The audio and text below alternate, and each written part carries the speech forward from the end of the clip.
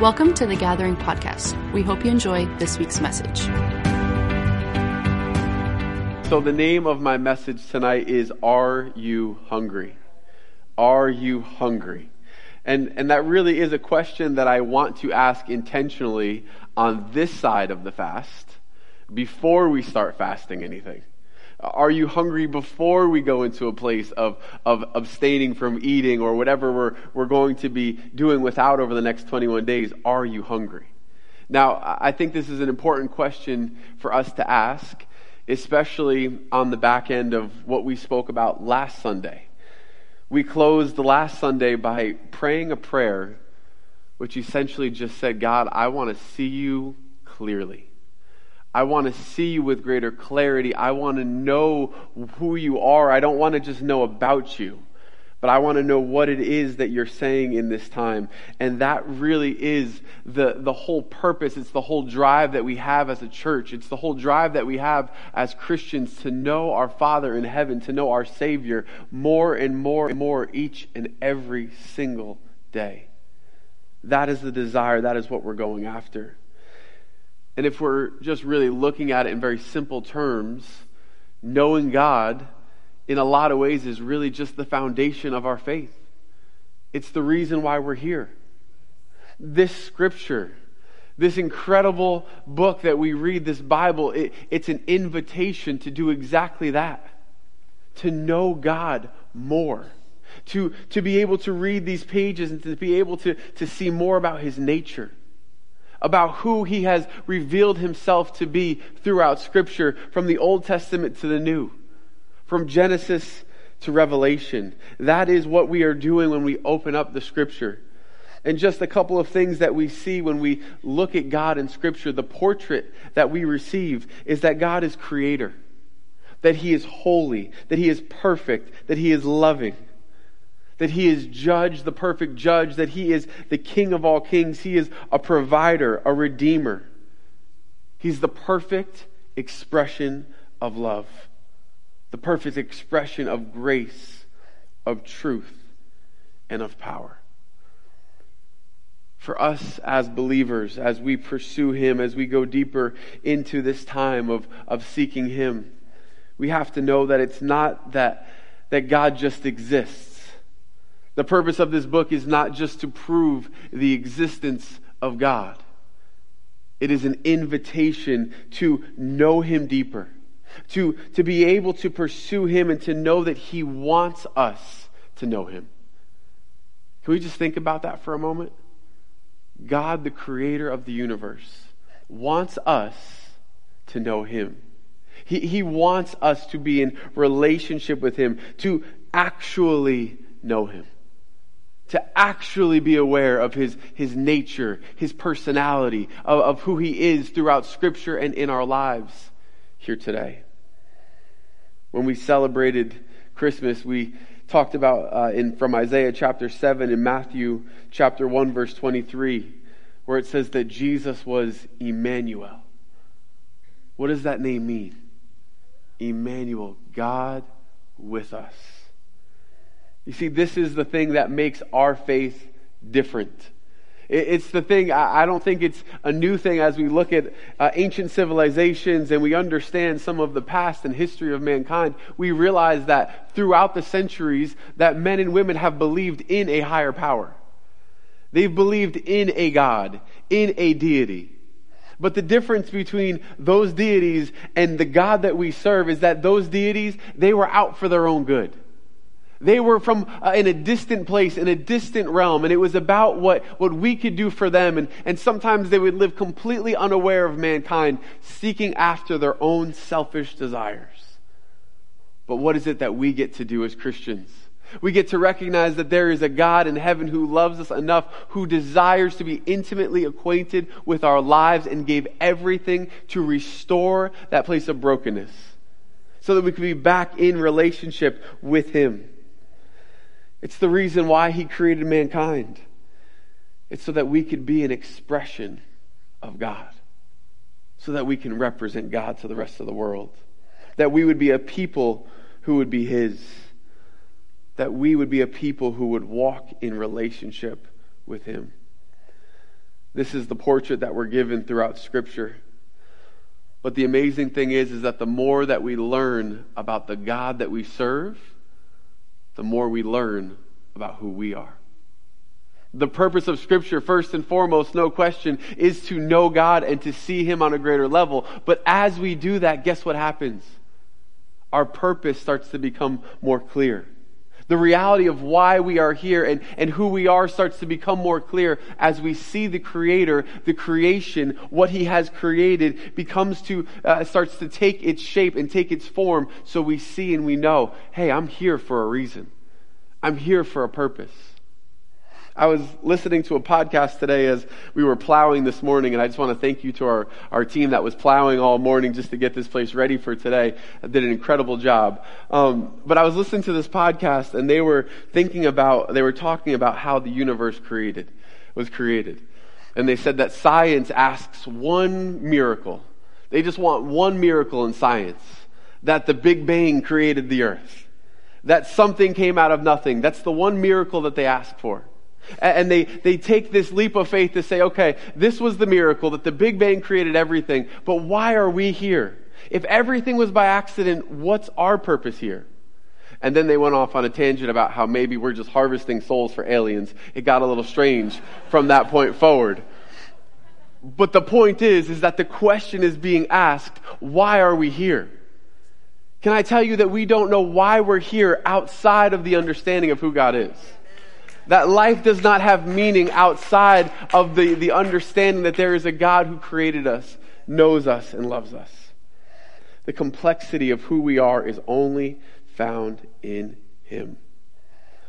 You see, when we look at Scripture and we look at our favorite Bible character, pretty much no matter who they are, like from the beginning, if we look at Abraham and Moses and Joshua and Samuel and Gideon and the prophets of the Old Testament and all the way through, what we see is that there's a point in time where God appears to them, and then their purpose becomes more clear. Is there ever a time where God shows up after they did the amazing thing? No, God shows up and He reveals Himself first. He says, this is who I am. This is who I am. And when you see who I am, then you get to see why you're here. God encounters them. And when there is this encounter, there is a response. And that response is to pursue Him. But that encounter, to me, when I look at it through Scripture, it always results in one very important thing. It results, well, usually in fear, if we're honest, but then in hunger. It's usually, God, I can't do it. I don't know what you're talking about. You can't send me. You have to send somebody else. Like I could never. God, I don't know what you think you're doing. I don't know if you've met me before, but these are all the reasons why I can't. But once they get past that place, what wells up inside of them? A hunger for more. We see this throughout the Scriptures in different examples, and we're going to look at a few of them here today, because it's that hunger that God places in each one of these Bible characters, but also in us, that causes us to want to pursue Him more. And once again, that is what I want to be the marking characteristic of each one of us in this time of fasting, in this time of pursuing God, that there would be a hunger inside of us that would drive us to want to know Him more, to want to receive from Him, to want to experience Him. When I was preparing this message, I was going through some of the things. I wanted to talk about what a fast actually is and talk about some of the details of it. But, I think let's just say it this way. Okay? If you're going to fast something during these 21 days, which obviously we're asking that you would do, ask the Holy Spirit. Ask the Holy Spirit what it's supposed to be. I was going to give you a hard time if you weren't fasting food. Okay? But if you're going to fast something else, it's okay. Ask the Holy Spirit. Let the Holy Spirit show you what it is. But I do want to say this, because I just can't help myself. When it comes to fasting, there is a difference between hunger, something that we fast because it's creating a hunger in us, and addiction. There's a difference between us saying no to something because there is a hunger for it and we are bringing our hunger to God, and just saying, well, I'm addicted to this thing, so I'm going to set it off to the side. This is why sometimes I have a tough time with, putting down just social media for 21 days. This time of hunger should be driving us. There is something about, okay, I'm going down this road a little bit more. There's something about food that is just substantial. It's a life source for us. What are we doing in this time of fasting? We are hungering after God because He is our life source. He is the one that we are turning to. Now, I say all that, and I'll also say this. If you feel led to fast something else, that's okay. Don't feel condemned in any way, shape, or form if you can't do it. But don't just say, I'm not going to fast food because it's too hard. Okay? That's kind of become this thing that's more popular lately. Well, I'm just not going to fast food because of this reason and that reason, whatever it is. So whatever it is, ask the Holy Spirit. If you don't feel like you can fast food, that's fine. But don't eat fast food during these 21 days. Okay? That's one thing we can all fast. All right, so that's my spiel on fasting. Maybe at some point I'll go more into some of the details of what I want to talk about there. But what I want to do here, which is far more important, is I want to talk about 3 examples in Scripture of fasting. And I want to talk about some of the similarities in these 3 examples. There are different versions of fasting. There are different ways to fast. There are different reasons in Scripture that are pointed to for fasting. But there are three examples in particular that I want to look at because they really, to me, they capture the heart behind what it is that we're doing. So the first one I want to look at is back to our friend Moses. We've been spending a lot of time on Moses lately. And when we left Moses last week was in chapter 20.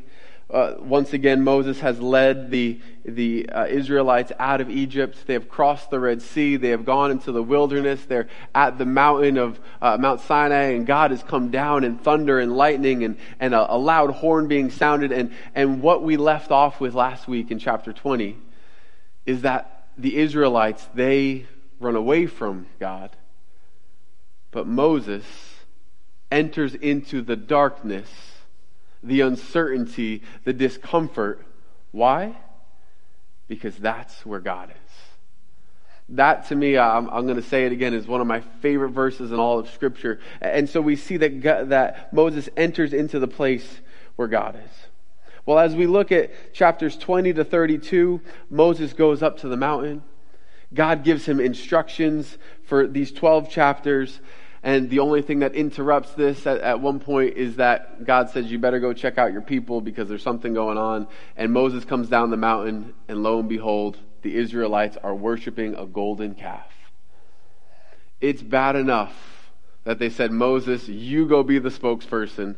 We'll do whatever God says. But then they go and they create something with their own hands, and they begin to worship the golden calf and say, behold, the gods that brought you out of Egypt. It is just the most, I don't know what to call it, act in all of human history to see this complete disrespect and misunderstanding of who God is. Once again, it's one thing to know about God, and it's something else to know God. There's one thing to know the good things that God has done, and there's something else when we enter into a place of relationship where we experience who He is. All right, so we get through 32. We see there's the golden calf. Moses goes back up the mountain to intercede for the people of Israel. And him and God have this conversation, right? And they go back and forth a little bit. But basically God says, okay, Moses, we're going to kill all of them because they're terrible. Let's just start over. Moses says, no, let's not do that. Please don't do that. God says, okay, well, I'll send you on your way. You guys can go because they're stubborn, they're obstinate. I'm going to kill them just at some point. I know it's going to happen. So Moses, you just go with them. And what Moses says in response is one of the marking moments in all of history and all of Scripture. Because what is being placed in front of him is an opportunity to enter into the land that has been promised to him. The very thing that they have been seeking after in pursuit of what was promised to Abraham. This is what they are going into. And yet Moses turns to God in Exodus chapter 33, verses 1 through 3. Let's go back a little bit. We'll just share some of this conversation. It says, "Then the Lord said to Moses, leave this place, you and the people you brought up out of Egypt, and go up to the land I promised an oath to Abraham, Isaac, and Jacob, saying, I will give it to your descendants. I will send an angel before you and drive out the Canaanites, the Amorites, the Hittites, the Perizzites, the Hivites, and the Jebusites. Not the parasites. Go up to the land flowing with milk and honey, but I will not go with you, because you are a stiff-necked people, and I might destroy you on the way. It's almost humorous, except for just really thinking about what he's saying.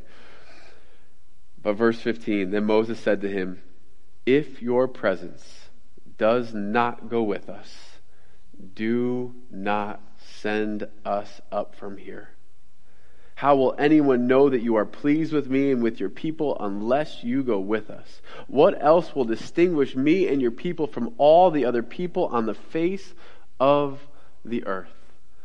How powerful are those words? How many times are we in pursuit of something and we are going after something that we feel is maybe a promise for us or something we're in pursuit of, but do we recognize, do we stop long enough to ask the question, has His presence come with us? And yet Moses looks at this offer placed in front of him. Basically, I'm going to give you everything that you're in pursuit of. Your life's pursuit, the goals of all of these people from generations, I'm going to give it to you. And Moses says, absolutely not. If you do not go with us, then who are we going to be known as? Who are we? What's our purpose? What's our identity? God, it's found in you and you alone. That was a man who knew his God. He didn't just know about God, but it was a man who had an encounter with the King of all humanity, with the God of the universe. He said, God, I'm not going without you. Verse 17, and the Lord said to Moses, I will do the very thing you have asked, because I'm pleased with you, and I know you by name. Then Moses said, now show me your glory. And the Lord said, I will cause all my goodness to pass in front of you, and I will proclaim my name, the Lord, in your presence. I will have mercy on whom I will have mercy, and I will have compassion on whom I have compassion. But he said, you cannot see my face, for no one may see me and live. Then the Lord said, there is a place near me where you can stand on a rock, where my glory passes by. I will put you in the cleft of the rock, and I will cover you with my hand until I have passed by. Then I will remove my hand, and you will see my back, but my face must not be seen.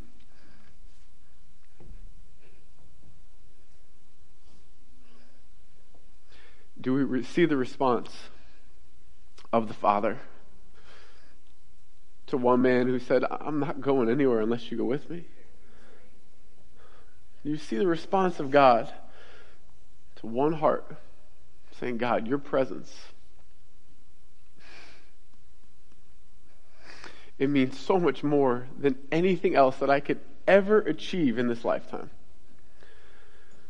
And God honors that and says, yes, I will go with you, and you're going to see me.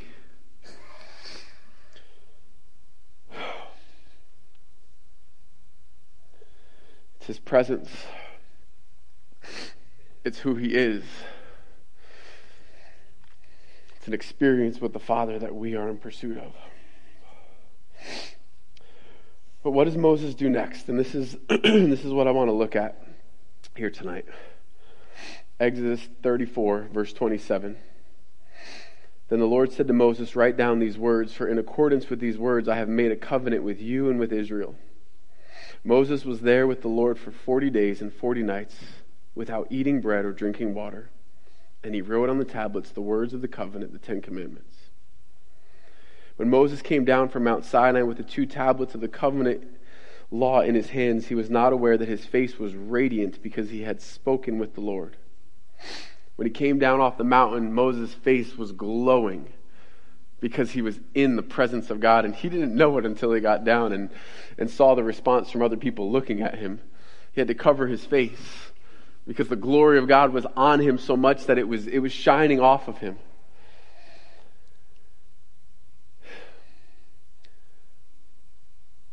But did you catch the part where he went 40 days without eating or drinking?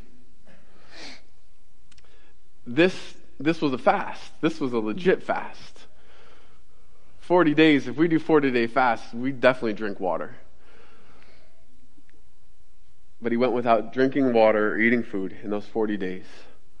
But my question is, and I don't want to give away the punchline, but for Moses, this response of fasting was not while he was interceding for the people. It was not on the front end. But when did the fast begin? After he had encountered God.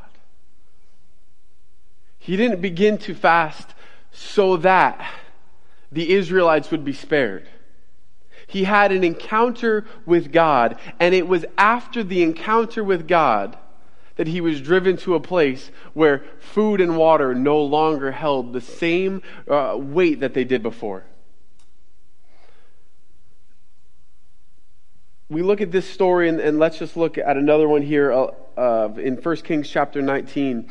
I'll paraphrase this one a little bit. Elijah, in 1 Kings 18, many of us would know the story on Mount Carmel, but there's the prophets of Baal, and he brings them up there, and he's going to basically throw down a gauntlet. There's a showdown between him and the prophets of Baal. He has 2 altars. He tells them, pour water on mine. You guys do whatever you have to do. Try to call down fire from heaven. Whoever brings fire down from heaven, that's the true God, right? So the prophets of Baal, they do all their things, and they mutilate themselves, and they're dancing around and praying and doing all of their stuff, and nothing happens. But Elijah, after they pour water on the altar, he asks them, he prays, and God sends fire down and it consumes the sacrifice. Right? It's this amazing miracle that takes place. And some of us will know what happens after that. Elijah seems to get very depressed. God, I'm the only one left. What are we going to do here? But as we read in 1 Kings 19, verses 7 through 8, he's ministered to by the Lord. And the Lord sends ravens to come bring him food. And we get to verse 7, and it says, "The angel of the Lord came back a second time and touched him and said, 'Get up and eat, for the journey is too much for you.'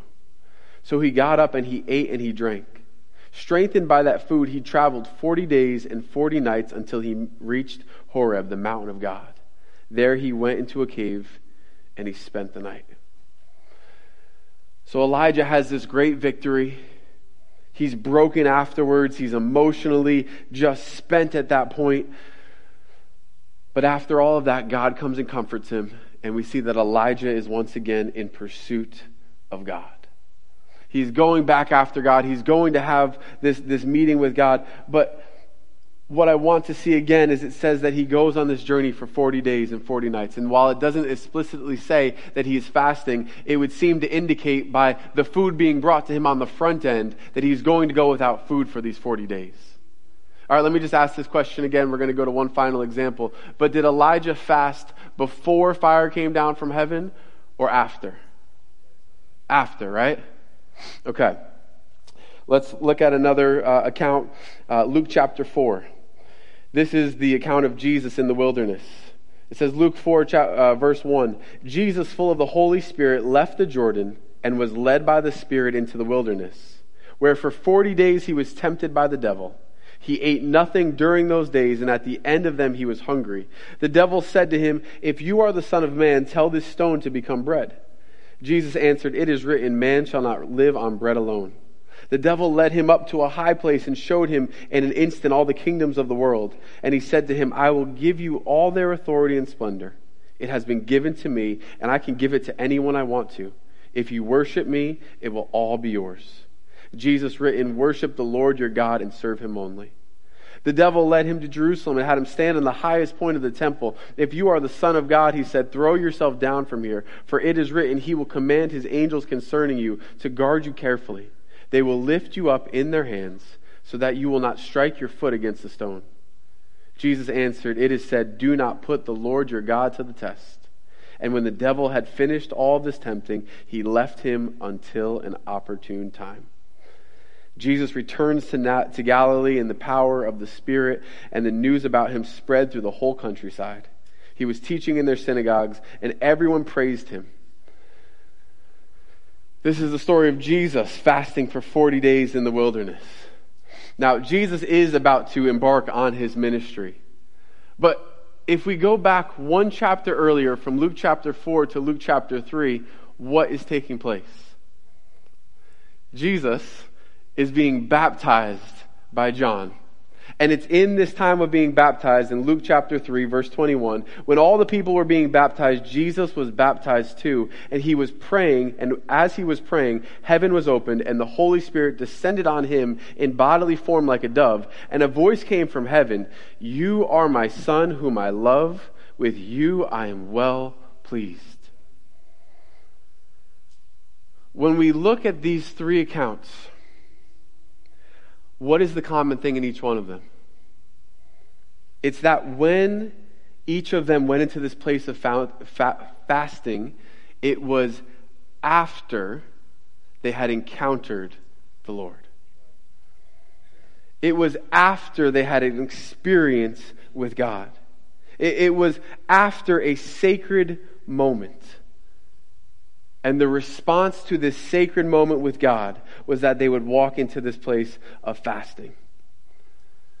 Now, there is fasting, as I said, for different reasons. There's fasting for direction. There's fast for repentance. There are fasts for God's mercy, as David did for his son as he was dying. There's spiritual empowerment through fasting, with Jesus talk about when he said these kind of spirits only come out by prayer and fasting. But the fast that I am asking that we enter into as a church in these 21 days is not a fast to receive something as much as it would be a fast out of response for who God is. That it would be out of a response from our heart to say, God, you don't owe me anything, but I want to be in pursuit of you because I want to see you and I want to know you like never before. That this fast would be out of a place, out of a response of the goodness of God. That it would be out of a desire to know Him with greater depth, with greater understanding, to worship Him, to draw near to Him. This is not a results-based fast, but we're entering into this place because of what God has already done in our lives. We are pursuing the King, and we are allowing God to interrupt our life. We're asking God, I want to do this because I know. I don't know you in fullness, but I know that you're real. I know that you love me. I know that you are a God of power. I know that you are a God that created the entire universe. I know that you are the God that gave your only Son so that whosoever would believe in Him would not perish but have eternal life. This is what I know to be true. But out of that place, out of that response to your goodness, I want to know you even more. I want the hunger inside of me to create a pursuit that is greater than any pursuit in the natural, that is greater than any emotional response and any ideology and any checking of the box that might happen because we're doing this as a church. No, this is a response to the goodness of God that we are called to do as individuals because of who He is, because of what He has done, and because our responsibility is just to say, God, I want to surrender to you. I want to know you. I want to feel you. I want to experience you. I believe in this time that there are some of us that feel that we are in a season where things have gone dry. That we have not felt His presence the way that maybe we used to. That we feel like we've been coming up empty. That there was a place at one time that was so passionate in pursuit of our God. But in this moment, because of circumstances of life and situations, that there is this feeling that I am no longer in this place of connection, that I'm just drawing from a well that seems to be very low. I want you to recognize in this time that the God of the Scripture, the God that we just read about in these examples, is the God that is reaching out to each and every single one of us with an invitation to say, I have what you need. That those that drink from the well of living water, it will never run dry. Will you do this in response to who I am? Will you do this in recognition of the love that I have for you?